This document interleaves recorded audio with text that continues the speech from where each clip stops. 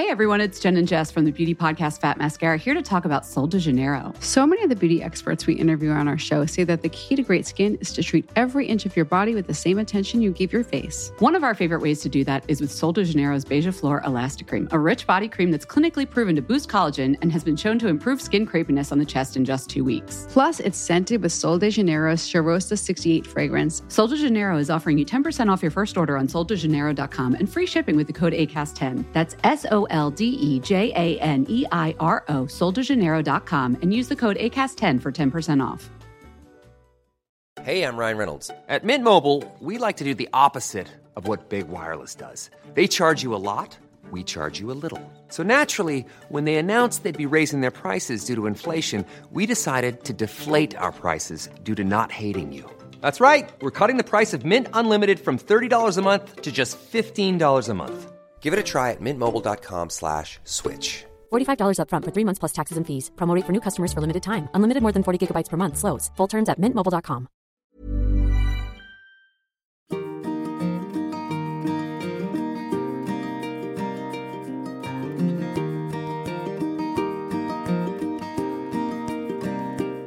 Hello and a very warm welcome to our Boxing Day special. I do hope that you have had a lovely well-being Christmas and you've had plenty of time to rest and relax and celebrate with loved ones, either in person or virtually. And now that we're on the other side of Christmas, the flash sales beckoning us back to the shops can be a bit overwhelming. But before we search the sale racks for a whole new wardrobe, however, I have just had the pleasure of chatting with Livia Firth, the UN leader for change and the undisputed queen of sustainable fashion.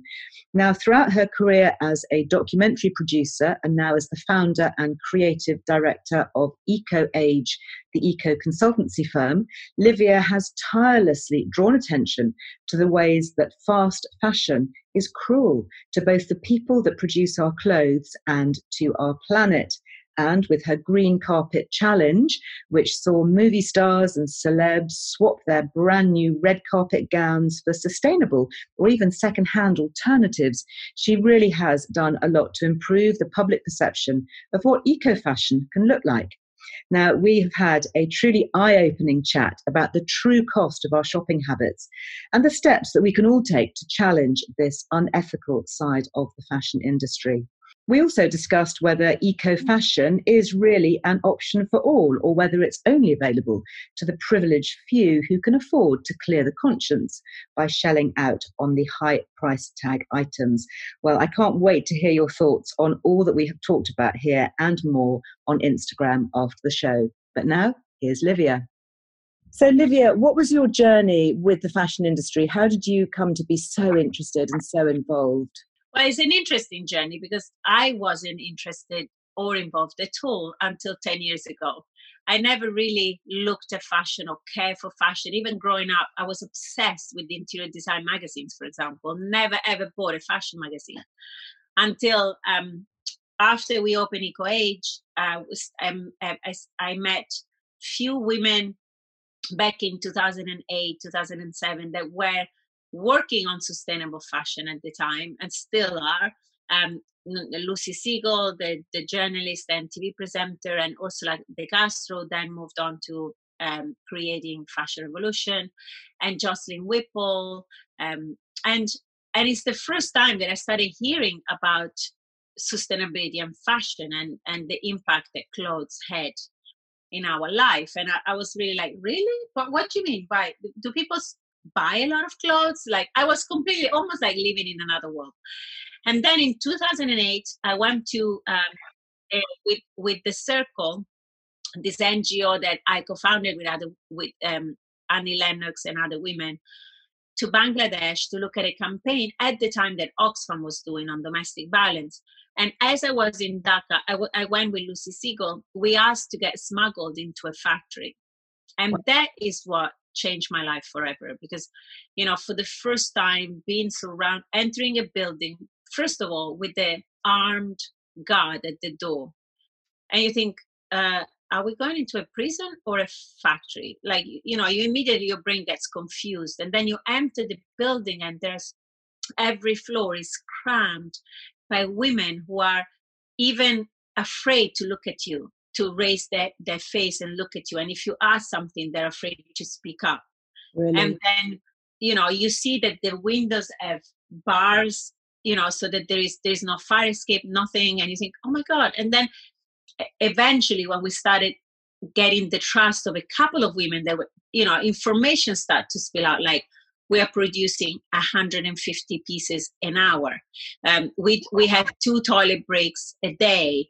If my son is sick, I lose my job because I can't stay with my son. And then you suddenly think, oh my God, is this what we're doing as women to other women? Yeah. Just because they are on the other side of the world, we don't see it. Is this what our huge appetite for fashion and disposable fashion has created? So what were these women making? Well, they were in this particular factory, they were producing for a big fast fashion brand, which I won't name. And then I went back to Bangladesh. So remember, this was 2008, way before Rana Plaza, the building that collapsed in Dhaka and killed 1,134 people in the name of fashion. Wow. So that happened in 2013. So then I went back to Bangladesh in 2015 and I visited many more factories and met many more women and garment workers. And sadly, the situation has not changed at all. And in fact, this global pandemic, what has exposed is that it is much worse than we thought, because the brands now are even refusing to pay for the orders that they put. So the garment workers have been starving for months, let alone contracted COVID, So it's a really, but what emerged when you take a step back from this particular episode is that you realize what our treating fashion as something disposable, which should be an oxymoron, right? What has created, what system has created. And so this is when I really started to become active and change everything that I was doing before. Because before that, you were involved in sustainability and activism, weren't you? But just not on the fashion side. What was your journey before that? Well, I wasn't really. I was a documentary producer. The last documentary I produced before opening Eco Age was on the Black Panther. So yes, definitely an activist. Yeah. It was a case of a death row case in America of an ex-Black Panther that was unfairly trialed. So I've always liked, as I describe myself as an agitator, I always like to agitate and be active. But the minute I understood the power of fashion, because, when you work every day, we wear clothes, fortunately, right? We don't go around naked. So as a huge power. And when you understand, I remember the first time I stepped on a red carpet with Colin in 2010, when I started the Green Carpet Challenge, I was coming from 4 years of doing the documentary on the Black Panther and struggling to, it was a very successful documentary at the time. It went to Sundance, it got great reviews, but then no one wanted to distribute it because it was too political. And then I stepped on the red carpet wearing, a beautiful story of sustainable fashion. And I got so much attention. And I thought, okay, if you want fashion, I'll give you fashion. But we're talking about the same thing, And that's how it started. It's always been. Yeah. So the common thread there really is social justice. Yeah. Isn't it? That's through it. And you can amplify that on lots of different platforms. I remember actually being in LA. When I still had connections with the beauty company, we got involved with the Green Carpet Challenge. And that was the first time. I mean, I've actually been over for the Oscars years and years ago when I used to do more TV presenting and did sort of behind the scenes. And it is just such an extraordinary circus, isn't it? And you're right, stepping onto that red carpet. Everybody wants to know what you're wearing, from your earrings to your shoes to your dress. So you started the Green Carpet Challenge, which I guess is an antidote to the red carpet. How does that work? How do you qualify to be on the green carpet rather than the red carpet? Well, we started working. So first of all, I love that the word challenge is included in the title, because when we started, it was a real challenge. We didn't know. Now we know, and it's not a challenge anymore, but it's still, we are challenging other people to do it. But basically is, well, what you wear has to have a story and a very beautiful story on both the environmental and the social side. So that's how you qualify it. It's very simple. So rather than walking a carpet or going to any event just by saying, oh, I'm wearing a dress by blah, blah, blah, and giving just the name of the designer, you can say, oh, I'm wearing this dress by blah, blah, blah. But, it's made with X, and, it's been produced in this amazing factory. So you have the story goes deeper. Yeah. It's all about the story and the power of the narrative, which is something that was missing, started being. So the fashion that you and I are of a similar age, we grew up without fast fashion. So we are used to those fashion stories. When we bought clothes, we bought them with an eye to the quality and who, the brand who made it, and, the material. Then sadly, with fast fashion, we got divorced by all of that. Production started to happen on the other side of the world by people we didn't see, so we didn't care. Everything was so cheap that we started to buy in bulk and so often because it was so cheap. And they addicted us to this cycle. Yeah, it's so true. I mean, I remember growing up as a child, and you would only buy one new thing. Really rarely. I mean, it was a treat. A lot of stuff was made for me, or it was hand-me-downs. Yeah. And we didn't really have vintage shops as such, but we had other families that would have children slightly older than me, and I would always wear their things, and it just sort of went on, and never really thought about it. And the extraordinary thing now is, I've got 2 daughters, and just seeing this constant bombardment of what are you wearing, what are you buying. It's almost this Saturday weekend activity, or used to be before the pandemic. Let's go out and browse the fast fashion shops and see what we can buy. Yeah.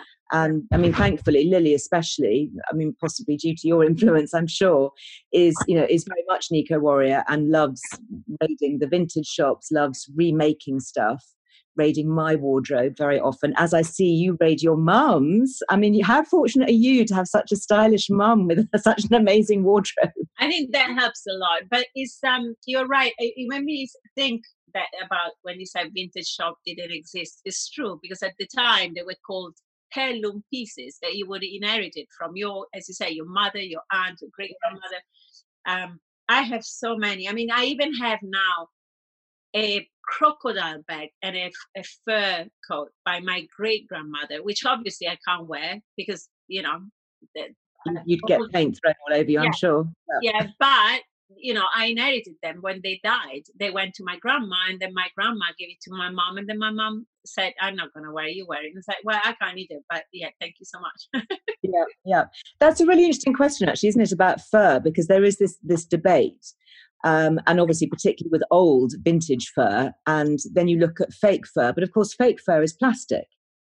And this whole, where do you stand on using plastic materials and because we know that those nanoplastics, they simply don't break down. I was looking at research recently showing that even washing the nylon clothes in a washing machine releases billions of tiny plastic particles into the water system just through washing our clothes. So obviously, going and buying, plastic fur, for example, that's not really the answer either, is it? No, and in fact, well, starting from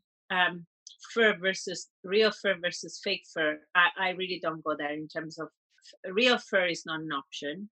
No. Because if we were living in the Middle Ages where someone would go hunting to eat an animal, and then you use the fur for something that's great, but sadly we unfortunately we don't live there anymore. And today the animals get farmed just for their skin, so it's like crocodile. So it's like you don't want to go there. But with fake fur, you are absolutely right. And there's been for so long this thing of the vegan fur, but it's like, in fact, it is plastic, and it is microplastic, and it doesn't decompose. So we go back. For me, it always goes back to when you buy something, no matter what it is, you really have to buy for longevity and forever. So you invest in that piece and you keep it forever. Then it almost like the issue about decomposing or polluting doesn't exist anymore, because you're thinking, I'm going to wear it forever. Yes. Right? So if everyone thought like this, then we wouldn't having this conversation. Obviously, the problem is that many people buy something for one season and throw it away. And then it's not only, as you said, fake fur, it's synthetic fibers and, nylon and all of that.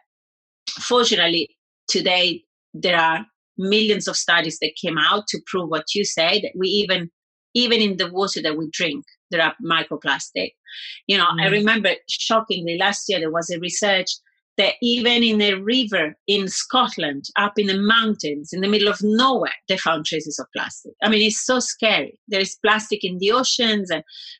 But so fortunately, we know that today. And fortunately, there are alternatives like, I personally think that if a brand has to use synthetic at all or nylon, then you use a product like EcoNail. Like, for example, Prada announced that all their nylon now is EcoNail, which is an eco nylon made with waste, which is 100% recyclable and recyclable forever. So it's an incredible fiber and technology.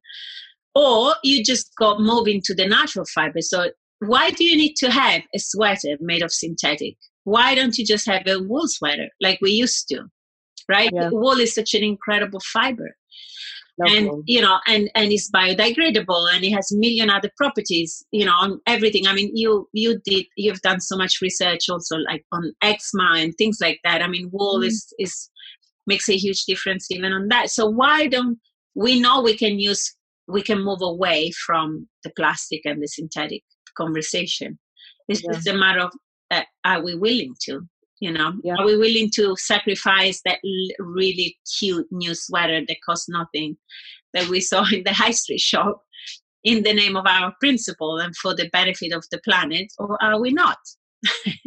Is it then really about buying less but buying better? A bit like the kind of the meat debate, don't buy factory farmed, intensively reared, fake meat or processed meat, but, go for just the occasional piece of grass-fed, proper bit of, beef or lamb. Is it a similar principle that go for something that's better made with better fabrics, that's going to stand the time and last and be in our wardrobe for longer? Yeah, I think it's exactly that. And I think if for example, now a lot of the principle of veganism have been, a lot of the food has become very glamorous, right? So we all eat avocados and quinoa and all of that. But the effect of many more people eating those kind of food is creating devastating impact on the environment. Yeah. When you put the avocados and the quinoa, for example, just to take two. And it's exactly the same with fashion and with fast fashion. This is what happened. Is exactly that. It's about how much we consume of one thing. So it's about having a varied diet and like a varied wardrobe with pieces that you keep forever. And as you say, sometimes, if we could all eat meat that is properly fed just once a week, we wouldn't have this problem and we wouldn't have this conversation. And instead, because we consume so much meat, the Amazon forest is depleted and, and all of that jazz. So it's about excess and consumption. I think we always go back to that in the end, don't we? Yeah, we do. One of the things that I really enjoyed about you was starting the 30 Wears initiative, and that's a hashtag, isn't it, that kind of trends over social media. And I often see Lily, using it, hashtag 30 Wears. So is that what we should be aiming for, that we don't actually have anything that we buy or that's in our wardrobe that is going to give us less than 30 wears? Yeah, this was what we came up with. Lucy, I remember once talking to Lucy Siegel, I was like, my God, everyone always asks me the same question, but what do I do? What do I buy? And the problem is no one goes around with an encyclopedia that says this brand is good, this brand is all right, but this brand could be better, this brand is really bad. No one does. So the most practical solution, what Lucy said, what we can do is, okay, when you enter a shop and you're about to buy something, ask yourself, will I wear it a minimum of 30 times? If the answer is yes, buy it. But you would be surprised how many times you look at that thing and thinking, not really, no. So put it back and don't buy, don't dare. So that is actually a really easy, practical solution.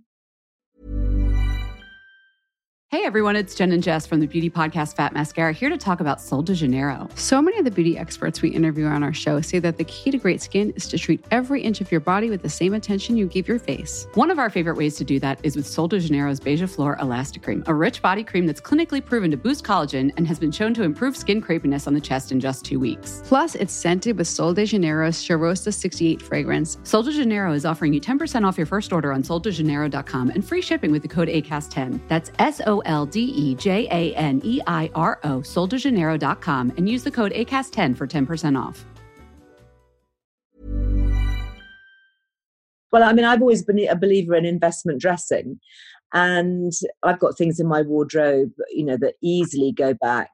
Well, I've got things. I've got one of my favorite cardigans actually was as a designer called Enrico Cuveri. I think was an Italian. Yeah. And I bought it with my first ever paycheck when I worked at Molton Brown. I must have been aged about 19. And it cost a small fortune. Certainly, for me back then, it was a massive investment for me. And I wore it and wore it and wore it and then pushed away. And then Lily discovered it and now she wears it. And, it just gives me such an amazing sense of joy to see her, almost 30 years on. Well, probably more actually, because she is nearly 30. So I must have bought it, I don't know, 45 years ago, maybe. No, maybe I'm not quite that old. My maths is terrible. But anyway, 40-ish years ago. And it's still going.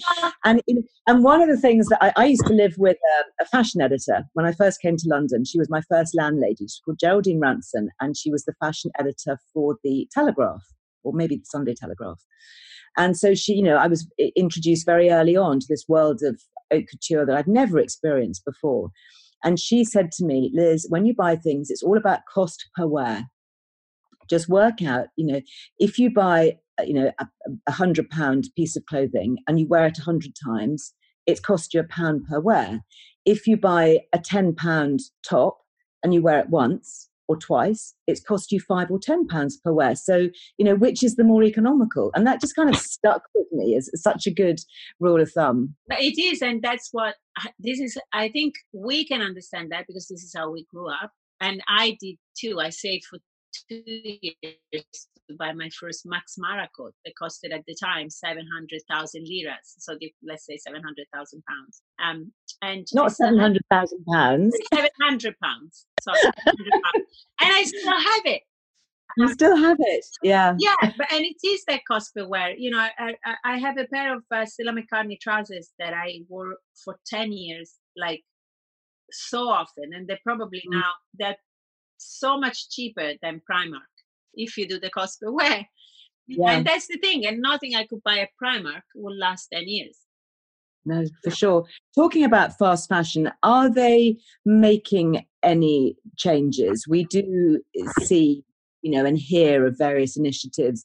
What's the real story? What's going on behind the scenes? Well, they do plenty of changes. And more than anything, they do plenty of pledges. They sign up and pledge and commit to a lot of things, but then they go on behaving like cowboys. Basically, the starting point is, let's remember, fast fashion is a business model. And it's a business model based on producing huge quantities, very fast, very cheaply, and turn them around. Like, it's that simple. So how can a business model like this ever be sustainable? Because you could produce the whole collection in organic cotton, say, it was still producing masses of clothes and rubbish. By producing those huge volumes at those prices, you can only do it in one way, with slave labor. So slave labor, I mean, that is a strong statement, slave labor. How do you qualify that? Well, unfortunately, there are legal definition of slave labor in terms of bonded labor and traffic labor. There is plenty of that in fast fashion as well. But the majority of them is a definition that you can't really legally define it, because what they do is you just trapped, like the women I met in 2008, in 2015, and I keep speaking to, like, very often in Bangladesh or in many other parts of the world. It's indentured labour. They just have no choice. They do. Well, that's the problem. They do have a choice. But unfortunately, the fast fashion. So the way that the model operates is that you're a fast fashion brand. You go into a country, say Bangladesh, because we spoke about Bangladesh before. You place an order in a factory. So you don't hire the factory and you don't own the factory. You just simply place an order. And when you place that order, you say, I want you to produce, I don't know, 3,000 pair of shorts for 25p each. And I need it in 3 weeks. 25p? I mean, is that really what we're talking about? Yeah. Yes. This is what we're talking about. The factory owner obviously needs that money, complains and say, this is too cheap. I can't do it. You have to pay at least 50p a pair. And the fast fashion brand said, okay, I'll go somewhere else. So actually, the fast fashion brand is enslaving that factory and that factory owner, which then pays the garment worker. So the excuse is that they go there and they pay, when they do, the minimum wage of the country. So the minimum wage in Bangladesh is, I think today is $168 a month. So how can you live on $168 a month?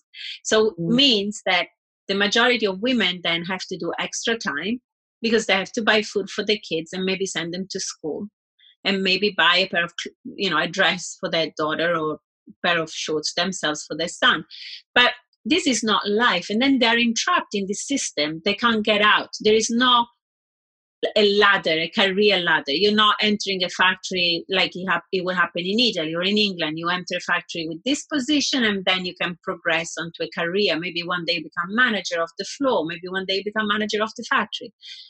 In Bangladesh, this system doesn't exist, and neither does in many other parts of the world. So obviously, it's much more complex than this, and I'm simplifying it for the purpose of our podcast and conversation. But what we did with the Circle and the lawyer circle, so within the Circle NGO, there is a very active lawyer circle, which has as members some of the biggest women lawyers in the UK.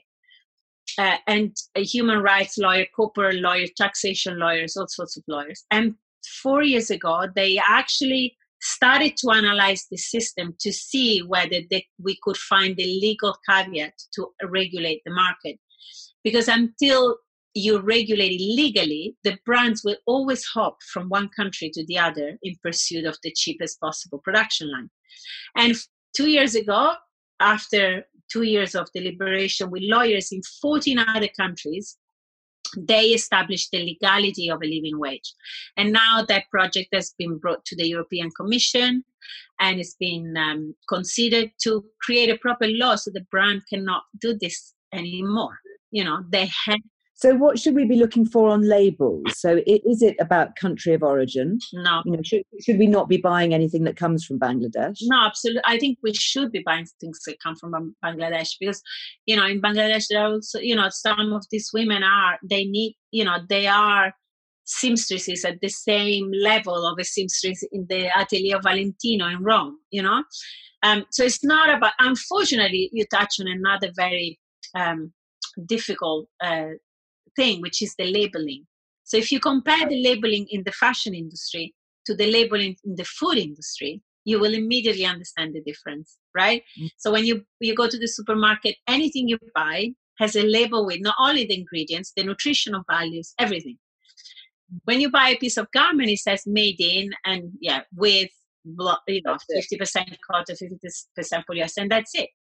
So we need there needs to be a lot of things that need to be changed. But in the meantime, this is not an excuse for us to be inactive and to let things progress as they are today, because it's not up to us to change it. It is up to us to change it and demand that change. And in the meantime, we slow down consumption and send a very strong signal to the fast fashion brands in particular that we don't want to be used like this anymore.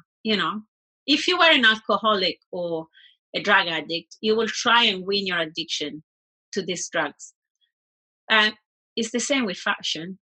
You know, Yeah. you don't have to go every Saturday. You don't have to keep buying things. You know, No.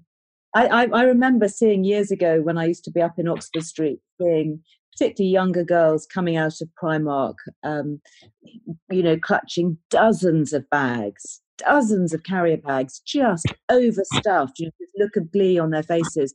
And I do wonder whether, COVID notwithstanding, whether we will ever go back to that, or whether, that actually you would be embarrassed now to be seen consuming in such an incredibly thoughtless way like that. I want to hope so. I think two very interesting things happened this year because of COVID, which we can't underestimate. One is we readjusted our values slightly, for sure. So when we were in lockdown, and in countries like in Italy, in Spain, lockdown has been really long and miserable. Yeah. Did we miss the things that we couldn't buy, or the friends that we didn't have? And so I love that. That kind of made us look at life and what we valued in a different way. So hopefully that will have a very big effect. The other thing that happened is that until pre-COVID, we were all very, very inactive and very lazy in terms of active citizenship, because we were all saying, well, but it's not up to us. It's not, I can't do anything to change this. This is terrible. I can't do anything. Sadly, COVID brought the responsibility back into us. It made us all superheroes, because it was up to us individually whether we spread the virus or not. It's actually up to me whether I give the virus to someone else or not. Whether I wear a face mask or not, whether I go out or not, whether I get tested or not, is up to me. So that reappropriation, let's put it this way, of power, hopefully will make us realize how it is up to us on a lot of other things in life. It's really empowering. Are there particular brands that are doing it well, or particular fabrics that we should be looking out for? Give us some sort of practical points as we move into, the start of a new year and a new opportunity, hopefully a new way of living for globally. I think there are a lot of new brands. There are a lot of things that make me excited right now. A lot of the brands that we work with at EcoAge that are doing very impressive work, like Diesel and Gucci, like the big guys, that really? They're doing it really well and consistently and seriously, when it's not easy. It's not an easy journey and something that you turn overnight. And they're so committed, redemption, and then fibers like Candiani that produces this denim, which is 100% biodegradable. It's the first denim in the world 100% biodegradable. So we could actually plant our jeans next time. Really, a biodegradable jeans? Yeah, That's it's amazing. incredible. It's called Coriva. They developed this fiber, this denim fiber, which is 100% recyclable. Biodegradable. It's extraordinary. And then, as I told you, like Econil and wool with Woolmark, I'm constantly, amazed about the power of this fiber.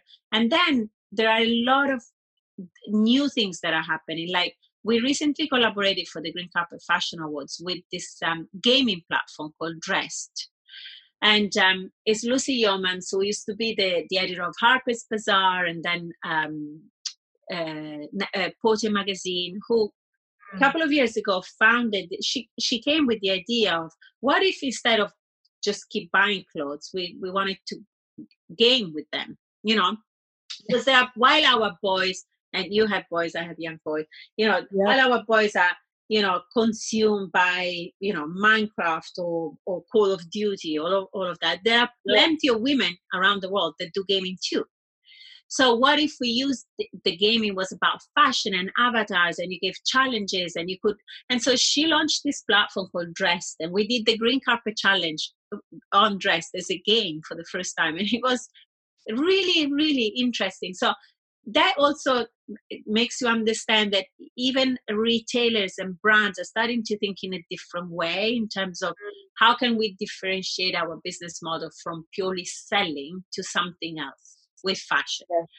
And then what makes me most excited than anything else is to see this resurgence of the independent and small designers, of the small brands that have sustainability at their core, simply because they produce with incredible,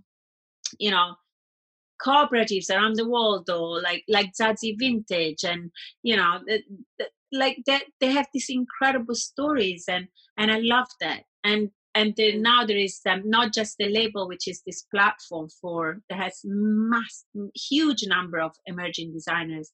So if you want to buy something that is slightly different from the, what else you see everywhere else in the world wearing by the fast fashion brands, like, you can go there and buy something from a young designer that is doing. So what's that called? Not just a label. Not just a label.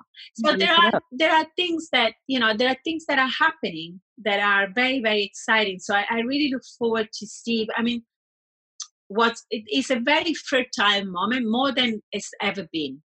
So in all this devastation that COVID has caused, it's almost like it raided everything to the ground, and then the phoenix can emerge. There is this new. I think this was also the message from the Green Carpet Fashion Awards this year. Is like, we have this huge opportunity to reimagine a new world. How do you want this new world to be? And more than anything, what are you gonna wear in it? That's like, it's almost like your superhero costume. What is it gonna be? Yeah, I love that, Livia. Honestly, it's been so great to chat, and I think it's so nice to end on some positivity and a chance that we all do have to perhaps reevaluate, to look back on this year. And there are so many lessons and opportunities learned and things to come for next year. But I'm sure that you've provoked a lot of thought in a lot of people in raising so many different topics here. So thank you so much. And we wish you hugest success with it all. Look forward to seeing your journey and seeing whether we can all join at least the minimum of the 30 wears minimum. I'm certainly signed up to that one. Thank you. Thanks, Elise. It was so lovely to speak to you, and thank you everyone for listening to my rants. And my thanks to you for joining me this Boxing Day special, where we've just touched on the massive topic of sustainable fashion, something that affects each and every one of us who shops for clothes. And my lovely friend Livia has certainly given us plenty of practical advice here. I think my favourite being the 30 wears rule. And going forward, I'm certainly going to consider what I buy just a little bit more carefully, and maybe even put it back on the hanger if I don't think I'll wear it a minimum of 30 times. And thinking about clothes as an investment for a lifetime ensures only pieces we truly love go into our wardrobes. And if you're anything like me, my actual wardrobe of wearing clothes has dramatically shrunk over these last few lockdown months. And I like being encouraged to buy less but better. And I love how Livia also encouraged us to remember natural fibres, such as wool, which are high performance and fully biodegradable, not plastic fibres, as well as using recycled fibres as well. Well, that is it for today's podcast and for another year. Incredible, isn't it? It's been wonderful to share some silver linings of well-being wisdom during these difficult times. And it's good to be able to round off what has been a hideous year for so many with a note of positivity or two for the future. I do hope that you've been able to enjoy a cosy Christmas and, like me, are now looking forward to a brighter year ahead. Well, as always, you will find the links and the resources mentioned on today's show over on lizarwellbeing.com. There you can sign up for the free weekly newsletter. It's jam-packed with more ideas for living well in the year ahead. And a huge thanks to all of you who have left my podcast team and me such lovely reviews, especially on iTunes. It really does help others to find the show. We are so grateful. And I'm excited to announce that the Liz Our Wellbeing Show will return in early February with even more fabulous, inspiring and thought-provoking guests. So until then, I wish you and your loved ones many happy and healthy festivities, and hopefully a far, far better new year.